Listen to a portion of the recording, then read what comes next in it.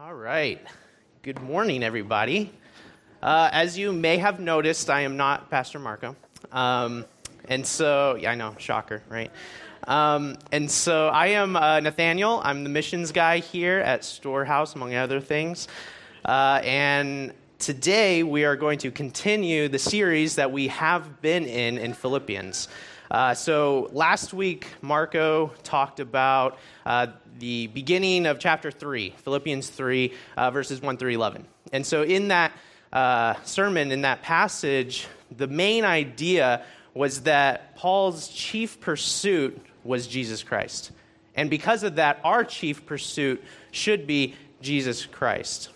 And so today, Paul is actually going a little bit further in the passage we'll be in today, chapter 3, 12 through 16. And he's kind of expanding on that idea a little bit.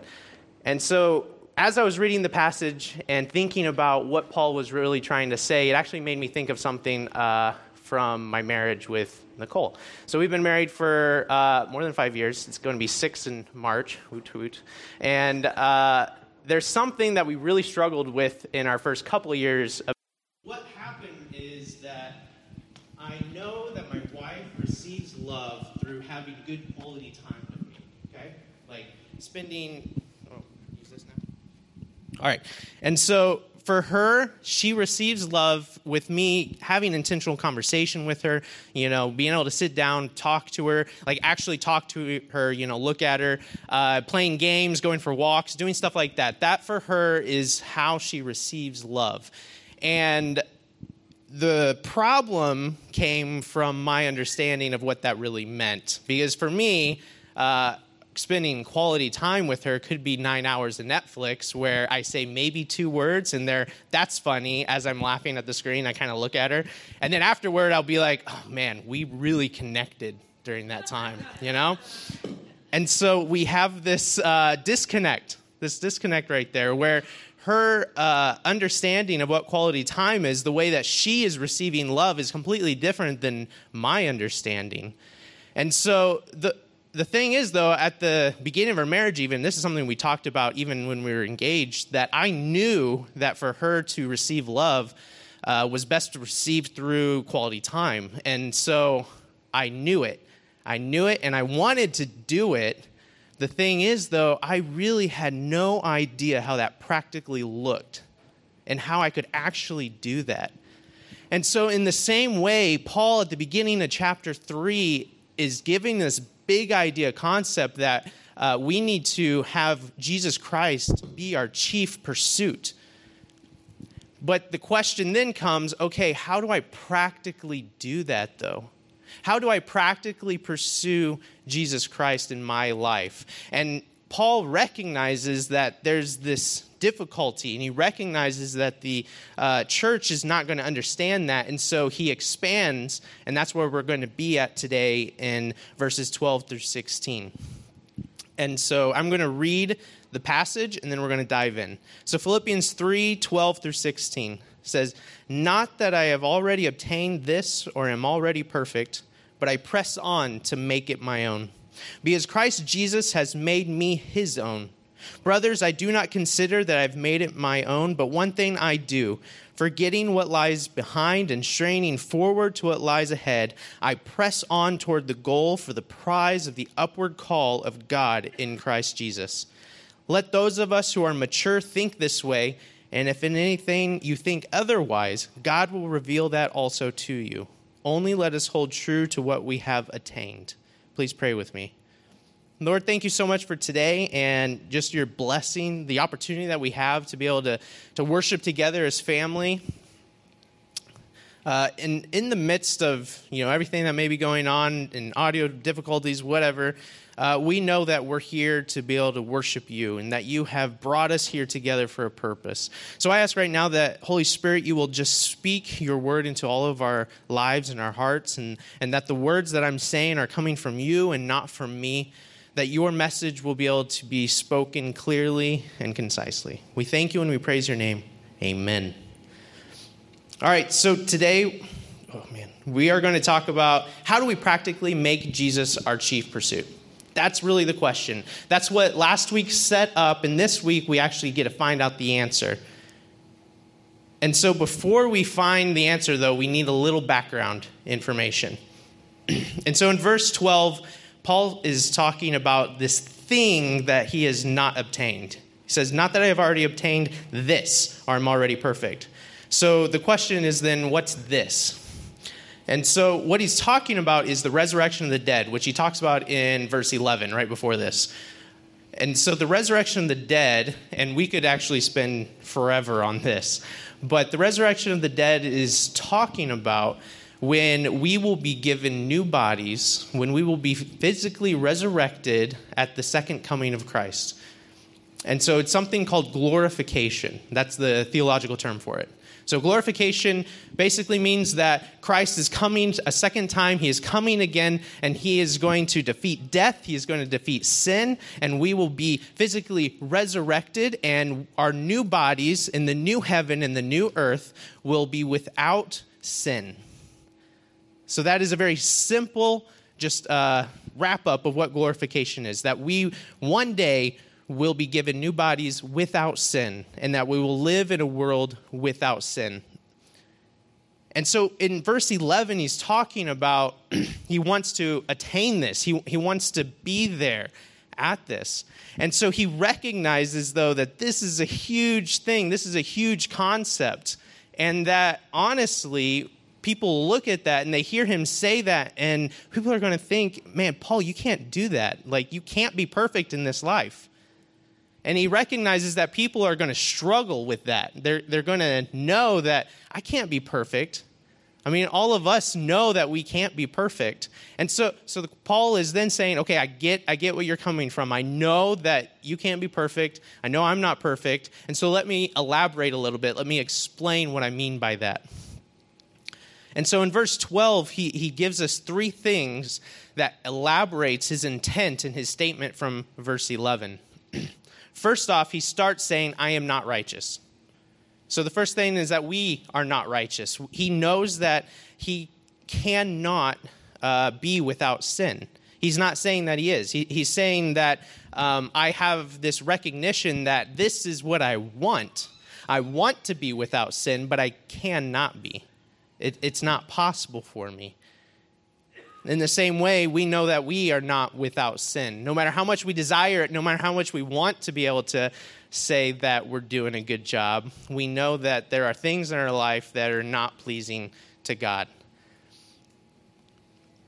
So to answer practically how do we make Jesus our chief pursuit, it begins with knowing that we're not even worthy of Jesus because we are not righteous. Number two, it says that Jesus has chosen him. It says, I press on to make it my own because Christ Jesus has made me his own. And what he's doing is looking back at the road to Damascus when Paul actually first encountered Jesus and became a believer. And so we even talked about this last week where he's going on toward Damascus on the road, and he's actually going because he used to persecute Christians. He used to murder them because he felt like they were an abomination to his God. And so he's on this path, and Jesus actually appears to him and calls him to him, saying, I have a better plan for you. I'm going to take you out of this. I'm going to take you out of your sin, and I'm going to give you a purpose. And so God chooses Paul to do something, and he has chosen you. It's not a random draw. It's not something where it's just out of a hat, or if it's, the short straw, whatever. It is a purposeful choice that God has taken you and said, I want you. I want to have a personal relationship with you. He knows each one of us individually. He knows our hearts. He knows our minds. He knows our hopes and our desires. And he makes a choice saying, I choose you. Not only that, but he also chooses you for a purpose. Paul was chosen for a purpose on the road to Damascus. And we see in Romans 8:28 and 29 that we are chosen for a purpose. It says, Romans 8:28, and we know that for those who love God, all things work together for good. For those who are called according to his purpose. So what is that purpose? In 29, it says, "For those whom he foreknew, he also predestined to be conformed in the image of his Son." So if we're called by God, then we are called to a purpose. And that purpose is to be like Jesus. That purpose is to be holy like Jesus, to be righteous like Jesus, to love like Jesus. We're not just called randomly, and our purpose is not random either. We have a specific calling from God and a purpose from him to be like him. And so number 3, the third thing he shows is that in response to being chosen, in response to that calling, that he will pursue righteousness anyway. Not that I've already attained this, or I'm already perfect, but I press on to make it my own because Christ Jesus has made me his own. So because I am chosen, I will pursue righteousness. That is exactly what Paul is saying. So in spite of our sin, in spite of all the stuff that we have done, despite our history, despite what we are currently in right now, we will pursue righteousness. We will pursue holiness, which means without sin, and strive up to an eternal life that God has given us. An eternal life that he has chosen you for and wants to give to you. It is because of that we pursue holiness, not because we think we're good or think we're better than anyone else. It's because it's a response from the choice of God in your life. So since we have a calling, we have been chosen, and now we have a purpose that we clearly understand, there has to be action. There has to be an action that's taken. And that's what Paul is really driving at in this passage. He's saying there's this big idea that we need to pursue God. We need to pursue Christ. And now he's breaking down his kind of reasons why. Because he's not righteous, but God chose him anyway, and I'm going to pursue holiness because of that. And so now, how do you do it? How does Paul do it? He says that in the next part of the verse. "But one thing I do, forgetting what lies behind and straining forward to what lies ahead, I press on toward the goal for the prize of the upward call of God in Jesus Christ." And so what's the action that he's talking about? Well, the action is to actually run a race. And so Paul actually uses this analogy multiple times throughout his letters, is this idea of a foot race. And you've probably ran into it many times. And what he's referencing is the Greek Isthmian Games. And so this is similar to the Olympic Games that we got now. And so there's a bunch of different events. There's things going on, like wrestling and racing and chariot races and all that. And so Paul must have been a fan. He must have been a sports guy because he uses sports things constantly in his writing. And so for me, I really like this. I can resonate with this because I am also a sports guy and I'm a runner. And so when I look at this, I can understand exactly what he's talking about. Because when you look at those games, when you look at the Olympic Games today, it's not just a pastime for these athletes, right? It's a passion. Like these guys train their entire lives for this event. They are going non-stop for this.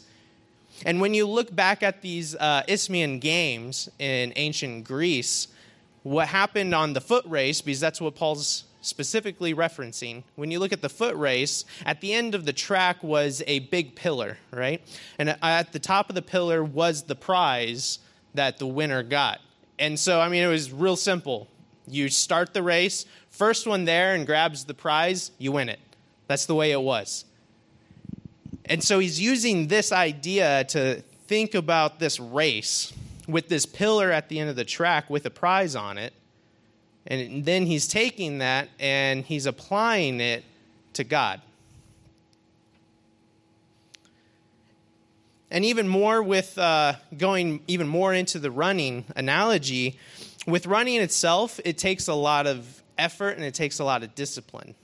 if you're somebody who runs a lot, if you're somebody who's training like for a marathon or half marathon or even like a 5K, like you know that everything you do in your life affects how you're going to run. If you are running and you're training and then you're like, man, I'm just going to go eat that Whataburger, you are going to suffer later that day when you try to make your run, because certain things you put in your body just do not mix with being able to do physical exercise. So you have to train your body. You have to be consistent with your running, with your training. You have to eat well. You have to make sure that you're doing things in your life that are going to contribute to your goal of running and running well. Okay, who knows Usain Bolt? Yeah? I mean, it should be everybody. I mean, come on. He's like probably one of the most famous people of our day. He is the fastest man alive, and probably the fastest man there has ever been.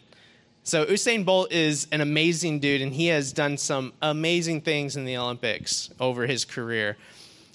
He actually can run over 27 miles an hour. I mean, that's like he could get a ticket in a school zone. Like, it's amazing just what he can do. And so Usain Bolt is one of those guys, though, that I really look up to, because to be able to be at that level, to be able to be that kind of athlete, your life has to be so strict and rigid. And he even talks about it in multiple interviews, because people ask him, how did you get to this point? And he talks about his training and how he does 2 or 3 training sessions every single day, how he eats a very specific thing for every single meal. Like not even a general like food group. Like he says, this is what I eat every day, every meal at this time. And he doesn't take any breaks. There is no vacation. You have to be constant. He says after one of his gold medal wins, he actually was quoted saying this: I think a lot of people just see you run and they say, oh, it looks so easy, effortless. But before it gets to that point, it's hard. It's hard work. It's day in, day out sacrifice. Day in and day out. Just during this time when you run, you just want to stop yourself and give up and say, to heck with this, I'm not going to do this, I'm going to go home. The day when you get up and you know you have training today, there's going to be pain. Like, oh God, I don't want to go, but you got to go.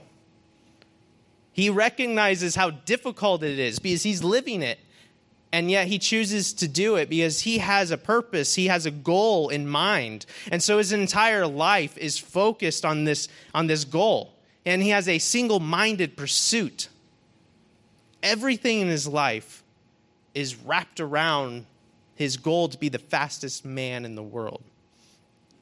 And the things that don't meet up with that, the things that maybe push him away from that goal, he discards. He gets rid of them.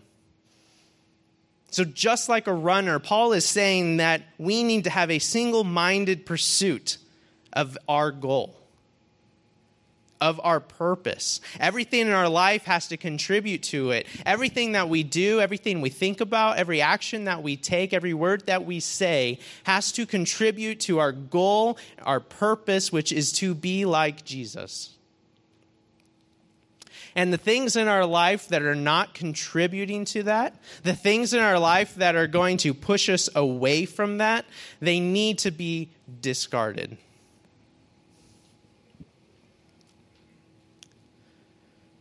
So to run our race, Paul gives us 3 pro tips.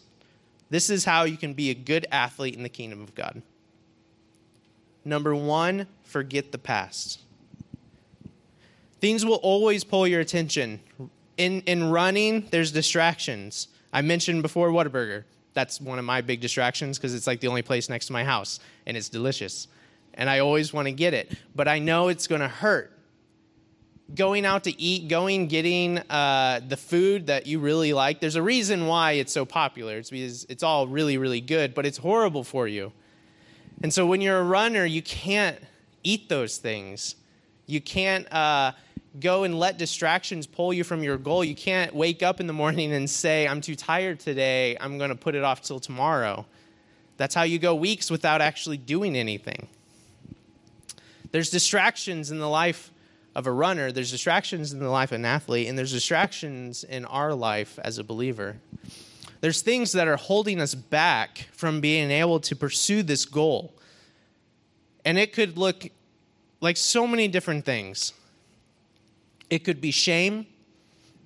It could be regret for your past.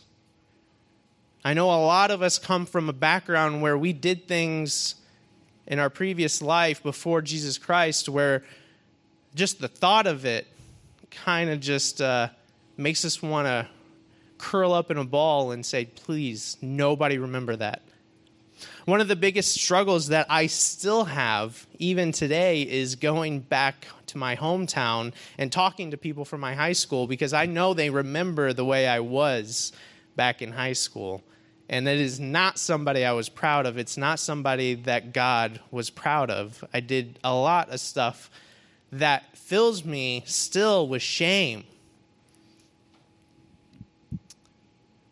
There's other things in our life that may be holding you back, whether it's just busyness. We have a lot of hardworking people in this church, and it is easy for your schedule to fill up with things. It is easy for your day to get away from you. And all of a sudden, it's 11:30 at night, and you're thinking, I just want to go to bed, but I have not prayed today. I haven't read my Bible today. I haven't even thought of God at all. But I'm just so tired. I need sleep. So I'm going to worry about my health, and I'm going to go to bed. Not a bad thing in itself, but still a distraction for your goal. There are always going to be things in your life that are distracting you. And we need to figure out what are those things distracting me. And it doesn't just apply to the bad things in your life either, or stuff like busyness or just your schedule. It can also apply to really good things. It is very easy for somebody to get caught up in looking at the good old days, looking behind you and saying, oh, I remember when I was like that. Man, that was a good time. I really pursued God in that. Or maybe back then was everything just fell together. I really had my life together back then, and I know that I was doing a good job. But your focus is so much on living back then, living in the good old days. I know a lot of athletes still struggle with, man, back in high school, I could run 150 yards and score 15 touchdowns in just one game. Like, that was something that I know a lot of athletes still just look on, and they look at it, and they get caught up in that moment. And in the same way in our lives, we get caught up in these moments in our past where we say, that was what it's all about. That was a good time. And you make this unconscious decision that it's not going to repeat itself, or you're not going to have a better time in your life. And the truth is that right now in this moment it's supposed to be your best moment. Right now we should be living a life that is pursuing God and showing and reflecting Jesus Christ in a way that has never happened before. Every single day is an opportunity for you to serve him in a new and exciting way. And he has a plan for you to do just that if you would only open your eyes and stop looking behind you. Stop looking behind you either in shame or regret, or stop looking behind you in pride. Look forward. And that's the next thing that he talks about, is that we need to strain forward. So first tip, forget the past. Stop looking behind you. Second one, just strain forward. Run toward that end post. In the analogy he's talking about in the Greek games, they had that post, and the prize is on the post. You can see it in front of you. So he says when you're running for that prize, you're reaching out, you're going for it, because it's right there. In 1 Corinthians 9:24 and 27, Paul says, Do you not know that in a race all the runners run, but only one receives the prize? So run that you may obtain it. Every athlete exercises self-control in all things. They do it to receive a perishable wreath, but we an imperishable. So I do not run aimlessly. I do not box as one beating the air, but I discipline my body and keep it under control.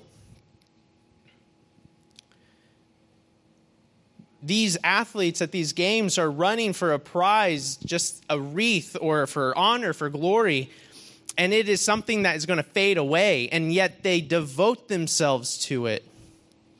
You look at these professional athletes today, and they are completely devoted to their goal to be the best. But none of that lasts forever. None of that lasts for eternity. And so Paul is saying we have a prize even greater than that will last forever. We have a prize in eternal life with Jesus Christ. How can we not run even harder than they do? How can we not be pursuing that goal in a way that just blows the mind of every single person in this world? We look at these athletes like Usain Bolt and we say, man, if only I was that self-disciplined. If only I could do things the way he does, that would be really great. I could achieve so much. That's just laziness. God has called us for a purpose, which is to be like him.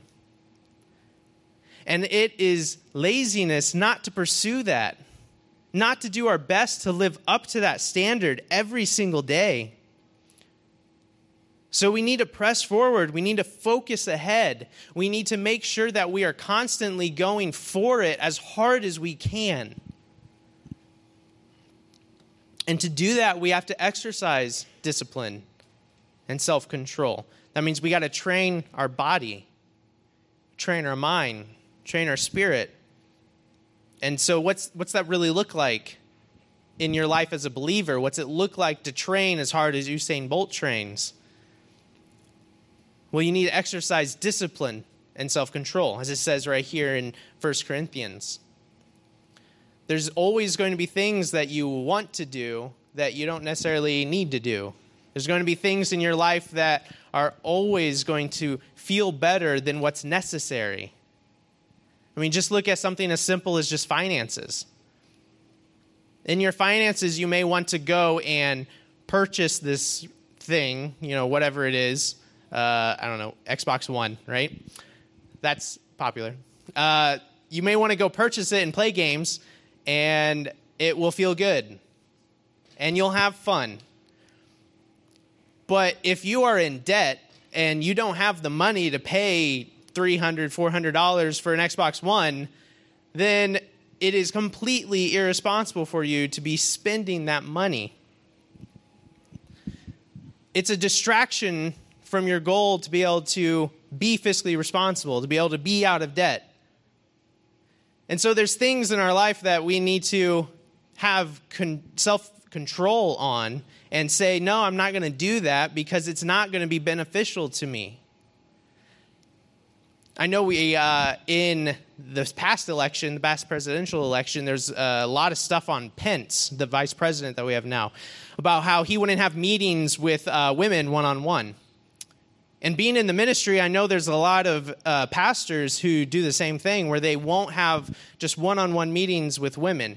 And now, whether you agree with that or not, their intent is that they are not put in a situation where they will be tempted. And so for them, they may know what they're like. They may know what they struggle with. We don't know that. We don't know their situation. But what they're doing is they're trying to safeguard themselves from being put in a situation where they may sin. There's situations like that for all of us, where there's situations that we should not be put into. If you're somebody that comes from a history of alcoholism, going to the pub with your buddies at night and putting down 3 or 4 beers may not be the best idea. Is it a sin to drink beer? No. But you're putting yourself in a situation where it may not be the best idea. If you're somebody that you have an obsessive personality and you can just focus on one thing and just put everything else to the side. And this is me. This is what I do. I can get so obsessed on like a work project or something that I'm doing, and everything else kind of falls to the wayside. If you're that kind of person, then don't allow projects for fun that may distract you from what you need to do to completely consume you. I have a friend who he's also like me in this, and his thing is playing video games forever and ever. And his wife has talked to me before about how he will just play video games all night. And they have a kid now. And he will continue to play video games because he needs his stress release, or he knows that that's what he needs to beat that game. And so for them in their marriage, this distraction, which in itself is not a bad thing, there's nothing wrong with a video game, but that distraction is taking their marriage and putting it behind a video game. It's taking their child and putting it behind a video game, which sounds so dumb, right? But yet he, in his situation, he doesn't see it. So we need to evaluate our lives. We need to see what are those things in our life that are being distractions to us. We need to make sure that we are not being lazy in the things that we do. We need to make sure that we continuously strive to be better. It is so easy from one day to the next just to decide that you're going to put something off till tomorrow. I know that struggle. I have done it before, and it honestly doesn't help at all. If you got something to do it today. Do it right now. And that includes your walk with Christ. Don't keep saying, oh, I'm just in a really hard place right now. Say, I'm going to actively pursue him in this moment today. Don't say, if it's like, Friday, and you're like, man, I haven't had any time with God. I haven't read my Bible in weeks. I really need to start doing that. But you know what I'm going to do? I'm going to wait till Monday because that's a good starting point, right? So on Monday, I am going to start, and I'm going to be strict, and I'm going to do this regiment, right? I mean, how many people have done that before? I know I do it all the time. And so I think at this future point, just because it's convenient or it makes sense in some warped way, I'm going to start doing that. And then Monday comes, and it's really busy, and it doesn't happen. And then it's Tuesday. I'm like, I didn't do it on Monday. Well, I need to wait till next Monday, and then I'll do it then. That's what we do in so many things. It's what we do in our life constantly. And it's true. We need to create routines. When you're an athlete, when you're a runner, Usain Bolt, he's got a routine where he gets up at a certain time, he eats a certain thing for breakfast, he goes and does a certain workout, and then he keeps going during that day. He keeps doing what he needs to do. In our life, we need to have a routine when it comes to our pursuit of Jesus Christ. And I know a little pushback I may get from that is that people say, oh, but it's supposed to be like a relationship. It's supposed to be natural, right? Yes, it's a relationship. God wants to have a personal relationship with you. But sometimes you need to schedule things even in your personal relationships. My wife and I need to sometimes schedule times that we have dates, schedule times when we spend time together. Even with my friends, like I have to say a week ahead of time, hey, dude, let's hang out this day, this time, because if I don't do it, I will never have the free time to do it because your schedule fills up. There is nothing wrong with making a schedule and keeping to it. It is not pulling away from the relationship. So making a schedule to be with God is not pulling away from the relationship. In fact, it's actually saying to God that you value your relationship with him enough to actually schedule it, to commit time to it where nothing else can get in that way. So we need to make schedules. We need to make regular rhythms. If that means you got to wake up at 4 a.m. and just read your Bible, that's what you got to do. I'm looking at Evan because he did that. Just to make sure he got that time. If you need to do that, then do it. Stop limiting yourself. Stop holding yourself back. And thirdly, he says that we need to remember the prize. So don't look behind you. Stop looking back. Strain forward, pursuing it, and remember what you're running toward. Remember the prize that you're going for. In Romans 5, it talks about how sin came into the world through Adam and condemned all man. Christ came into this world, and through his death and resurrection, through one man, all men who believe will be saved. It says, as sin reigned in death, this is 5:21, as sin reigned in death, grace also might reign through righteousness, leading to eternal life through Jesus Christ our Lord. There's two aspects to this prize. One is eternal life. Part of this prize that we're pursuing is eternal life. God sees a separation from man through sin. Because God is fully holy and righteous, meaning he is without sin and he is just and knows that the punishment of sin is death. He sees that there's this separation because we are born with sin. And he said, I do not want that separation. I want to have a relationship with you. I choose to be in a relationship with you. And so he makes a way for us to overcome this through Jesus Christ by sending his son to this earth, who lived a life fully God and fully man. He lived here. He experienced the same things you do. He experienced the same sensations, the same feelings. It says in Hebrews that he understands everything that you're going through because he lived it. God made a way through Jesus Christ that you, through faith, and you confess with your mouth that you can be saved.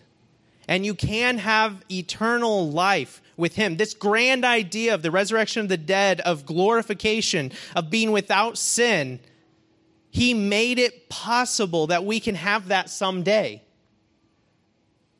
All the stuff that we deal with now, all the stuff that we may have weighing heavily on our hearts now, can be washed completely away. He makes this possible. He gives it to us. And all we need to do is have faith in Jesus Christ and believe in what he has done. The second aspect of our prize is the race itself. Paul speaks in this passage of having an upward call to heaven. This upward call is talking about an actionable state, like you are moving forward toward that calling. So he's saying that we are actually receiving some of that reward even as we are going toward the ultimate reward of eternal life. And so your journey today, the stuff you're going through today, is a prize within itself. Just like we look behind, we can look ahead too far, right? And so we need to make sure that we're focusing on today. Use every single day that you have as a chance to grow closer to God and share in this amazing gospel that he has given us through his word. We may know the end, right? We may know that we have glorification coming, but we don't know what every single day is going to look like. We don't know what our future really holds day in and day out. And so one thing that I always keep in mind when I start stressing too much about the future or stressing too much about being in God's will or knowing where I'm supposed to go next is I think of when I go camping and I'm in the woods. And so when you're in the woods, this is the middle of nowhere, right? So there's no light. It can be pitch black. And you may be hiking along a trail. And you've got a flashlight. And you're shining that flashlight in front of you on the ground. The flashlight has a certain radius that it's showing, right? But everything outside of that radius is pitch black still. But as long as I have that flashlight and I'm shining it in front of me, I can see what's right ahead of me and I won't trip. I can see the roots. I can see the path. I know that my next step is good. In the same way, when we are going through our life, we need to be able to shine the light of the gospel on the path in front of us and know that as long as our next step is within the will of God, as long as our next step is pursuing Jesus Christ, then we know we're going to stay on that path and we know we will not stumble. You get into trouble when you take your flashlight and you shine it on ahead of you and you're looking out and what's up there, forgetting about your path right now. Remember, we are called and chosen for a purpose in this life. Yes, we are excited about the future. Yes, we are excited about being able to spend eternity with him in a new heaven and a new earth. And we know that's coming and we know it is going to happen. But in the meantime, we have a life to live today that we need to focus on, that we need to make sure that we are living to the best of our ability. And we need to make sure that every single step that we take is going to be glorifying him and showing him to others. So I encourage you to pursue righteousness, using everything in your life to guide you toward your purpose. And pursue it with a single-minded ferocity every single day. So don't let those distractions keep you from this race. There's always that excuse. There's always a distraction to keep you away from the life-changing power of Jesus. But that's what Jesus is about, is transforming lives. And so don't withhold. Actually, refusing to do so reflects an immaturity. And that's what Paul talks about in the next verse, in verse 15 and 16. He says, let those of us who are mature think this way. And if anything you think otherwise, God will reveal that also to you. Only let us hold true to what we have attained. So he's saying that believers think this way. Those who are following Christ actively, they think this way. They think that I need to pursue holiness with my entire life. And if you don't think that way, if you call yourself a believer and you do not think that way, maybe you're thinking that I don't have any work left. Maybe you're thinking, oh, I've been a Christian forever, I'm good to go. Maybe you're thinking, oh, God will forgive me anyway of that sin because he forgives. So it's okay that I don't deal with it. Maybe you're someone that is thinking, Maybe you're someone that's thinking that the work doesn't justify the end because you have been called. Thus, you're saved. Thus, your job is over. That's not true. God says that because of our calling, we have action to take. We have stuff to do. There is no excuse, and it reflects immaturity to think that you have no job to do right now in your life as you're supposed to be pursuing holiness and righteousness. Paul is sincere and he's confident, knowing that he's right when he says that he hopes that God will reveal that also to you. But he's also kind of saying it with a little attitude. If you read a lot of Paul's letters, you'll recognize that he can be snarky sometimes. He can really kind of dig in at people. And so you can imagine as he's writing this, he's saying, these are the things we need to do. We need to pursue righteousness, pursue holiness, try to be like Christ because that's our purpose. And I'm so glad that you recognize this. By the way, if you don't get that, then man, I really hope that God reveals that to you. He's just taking a shot right at him. But what it does is it reflects a hard heart in you and a stubborn heart if you're that person who's saying that I have an excuse for not dealing with my sin. I have an excuse for not dealing with my laziness, my pride, my stubbornness. So in the same way, I'm praying today that if you are telling yourself a lie, that you will have your heart soften today in this moment and that you will repent. So let's bring it all in. Let's tie everything up. In conclusion, we need to recognize our own unrighteousness. We need to praise God because we are chosen. You have been chosen by him.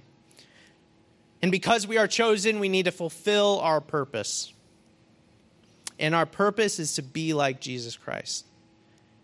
And we fulfill our purpose by taking action now, today, by pursuing holiness, by trying to be like him in everything that we do. And we do that through seeking to know God better, through his scripture, through his word, by being in relationship with him, by praying that he gives us maturity and a heart that reflects him. We quiet the distractions. We don't look behind. We don't look too far ahead, but rather we strain for the goal that he has set before us, and we go for it with everything that we have. We run our race with a single-minded pursuit that will allow us to achieve our goals. And if you're somebody who's sitting here right now and you've never surrendered your life to Jesus, you're someone who's listening to this saying, I'm still not sure about this. Or maybe you've been listening and you're saying, I do want that. Because I tell you right now that a life serving God is a life better served. I have been in both situations where I had a life as an adult where I did not serve God, and I have a life now where I do, and I can promise you that my life now is better. It is not a set of rules. It's not saying that you have to do this, this, and this, and this. It's rather saying that because we have a relationship with him, he has called you. He chooses you today, even in this moment, even if you've never done it before. He chooses you right now saying, I want you to be part of my church. I want you to be in relationship with me. And because of that love, you are going to respond in a way that allows you to live a life better than you are living now. So if that's you today, don't let another day go by where you do not give your life to him, because it is the best life to live. So if that's you today and you're sitting there saying, I want to do that, then all you have to do is talk to him. He's listening right now. You have access to the Father. You do not have to go through someone else. You do not have to do any other things. All you have to do is say, Jesus, I believe in what you have done. I believe that you came and you died for me, and I know I'm a sinner. I know that I've messed up, and I want to live for you today from now on. That's all it takes. If you need to talk to somebody more about this, or you just have questions, then please come find me afterward. I would be glad to talk to you.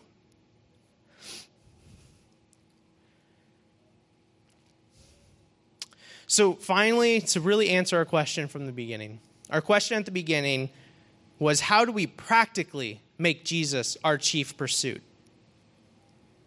The answer is that we conform our whole life to a single-minded pursuit of holiness. Please pray with me. Lord, we thank you so much for today and everything that you've done. How we praise you for choosing us and calling each one of us to be able to live a life better than we've ever had before. Just the fact that you have chosen us in itself is amazing. There's not enough words that we can say that can lift you up. There's not enough things that we can say to be thankful the way we should be. But you love us. You desire us. You pursue us. And you have given us a purpose. It is so easy to go through life not feeling like we have a purpose. It's so easy to go through saying, I don't know why I'm here. I feel like I'm stuck in this job, or I feel like I'm stuck in this situation, and I don't know what to do with it. But you have called us to a specific purpose, and we have something that we can pursue, something that we can chase, and that purpose is to be like you, because you are perfect, you are holy, you are righteous. We pray that you help us to be like you. Help us to be righteous. Help us to be holy. Help us to pursue that, and help us to put all the distractions behind us. Don't let anything interfere with our walk with you. We thank you so much, and we just put this before you. Because you tell us that if we speak things in your name, that it will come to pass. And we speak this in your name right now, Jesus Christ, that we will be able to pursue righteousness in a way that has never been seen before. As we now transition into a time of offering, I thank you for the opportunity that we can give, that you help us to pursue holiness and righteousness through generosity, that we are able to give and impact the kingdom of God in a real way with the money you have blessed us with. I ask that you help us today to be able to be generous. Help us today to be able to put our finances in your hands and to know that you are sovereign over all things and that you will never leave us nor forsake us. We thank you and we praise your name. Amen.